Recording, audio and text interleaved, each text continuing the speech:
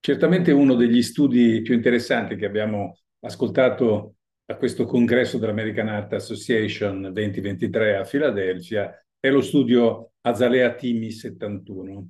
Lo studio era stato preceduto da press release, quindi notizie di stampa, che ci informavano che lo studio stesso era stato interrotto precocemente per un eccesso di vantaggio nel braccio del nuovo farmaco, il farmaco sperimentale Abelacimab, che veniva posto a confronto con Rivaroxaban in pazienti con fibrillazione atriale. Bene, di che cosa si tratta? Che cosa è lo studio Azalea-Timi 21? Noi sappiamo che l'introduzione dei DOAC ha portato dei sicuri vantaggi per quanto riguarda la terapia anticoagulante orale rispetto agli antivitamina K. E sappiamo altrettanto bene che questi farmaci consentono di ridurre la mortalità del 10% circa rispetto agli AVK, hanno un impatto per quanto riguarda le emorragie intracraniche assolutamente più favorevole rispetto ai primi e tuttavia problemi di sanguinamento si pongono anche con questa nuova classe di farmaci e quindi le emorragie costituiscono tuttora un problema anche con i DOAC.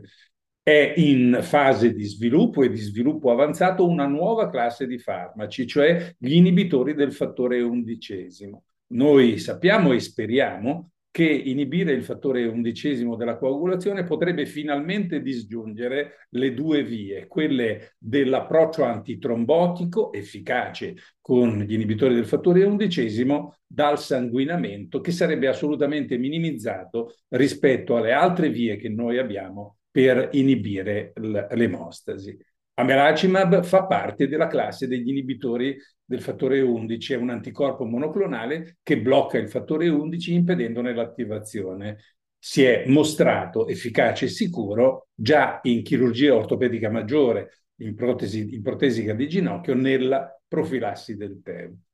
Veniamo allo studio, lo studio Azalea-Timi 71 che è stato presentato il giorno 12 novembre. È uno studio che si è svolto in 95 centri in Nord America, in Europa e in Asia. Sono stati arruolati 1287 pazienti di età mediana 74 anni, le donne erano ben rappresentate, erano il 44%. Questi pazienti erano affetti da fibrillazione atriale ed erano certamente candidati ad un trattamento con anticoagulanti.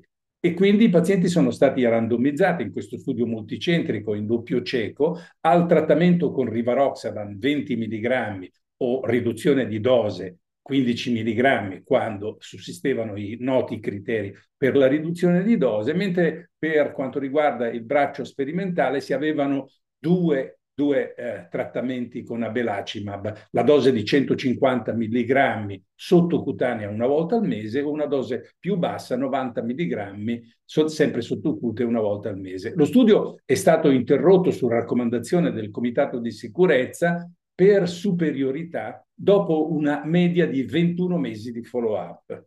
I sanguinamenti maggiori e non maggiori clinicamente rilevanti che costituivano l'endpoint primario dello studio erano la frequenza di questo endpoint era rispettivamente di 8,1 per 100 pazienti anno nel gruppo Rivaroxaban e 2,7 per 100 pazienti anni nel gruppo Abelacimab 150 mg. Si tratta di una riduzione del rischio di quasi il 70%. Nel gruppo dei pazienti trattati ancora con Abelacimab 90 mg, il sanguinamento era addirittura di 1,9 per 100 pazienti anni, con una riduzione di quasi l'80%, questo rispetto all'Ivaroxaban.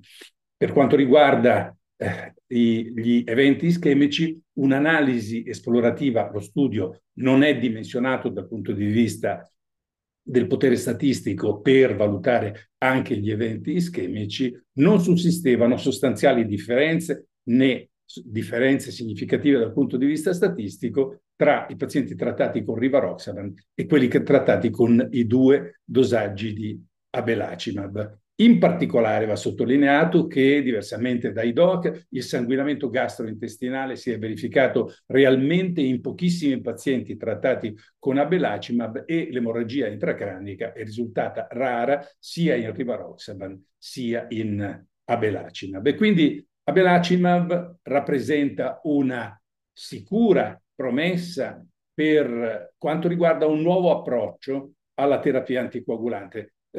I dati di questo studio ci dicono che l'anticorpo monoclonale è in grado di ridurre, di inibire del 95% l'attivazione del fattore undicesimo, quindi di inibirla in modo marcato. E questo si traduce in una riduzione del 67% dei sanguinamenti maggiori e non maggiori clinicamente rilevanti, del 74% del bleeding maggiore e del 93% dei sanguinamenti gastrointestinali. Naturalmente siamo in attesa dello studio di fase terza che sta confrontando abelacimab alla dose di 150 mg, si è scelta questa dose, con rivaroxaban alla dose tradizionale in 1900 pazienti con fibrillazione atriale, e questa volta, accanto ai dati di sicurezza, verrà valutata la efficacia dei due trattamenti.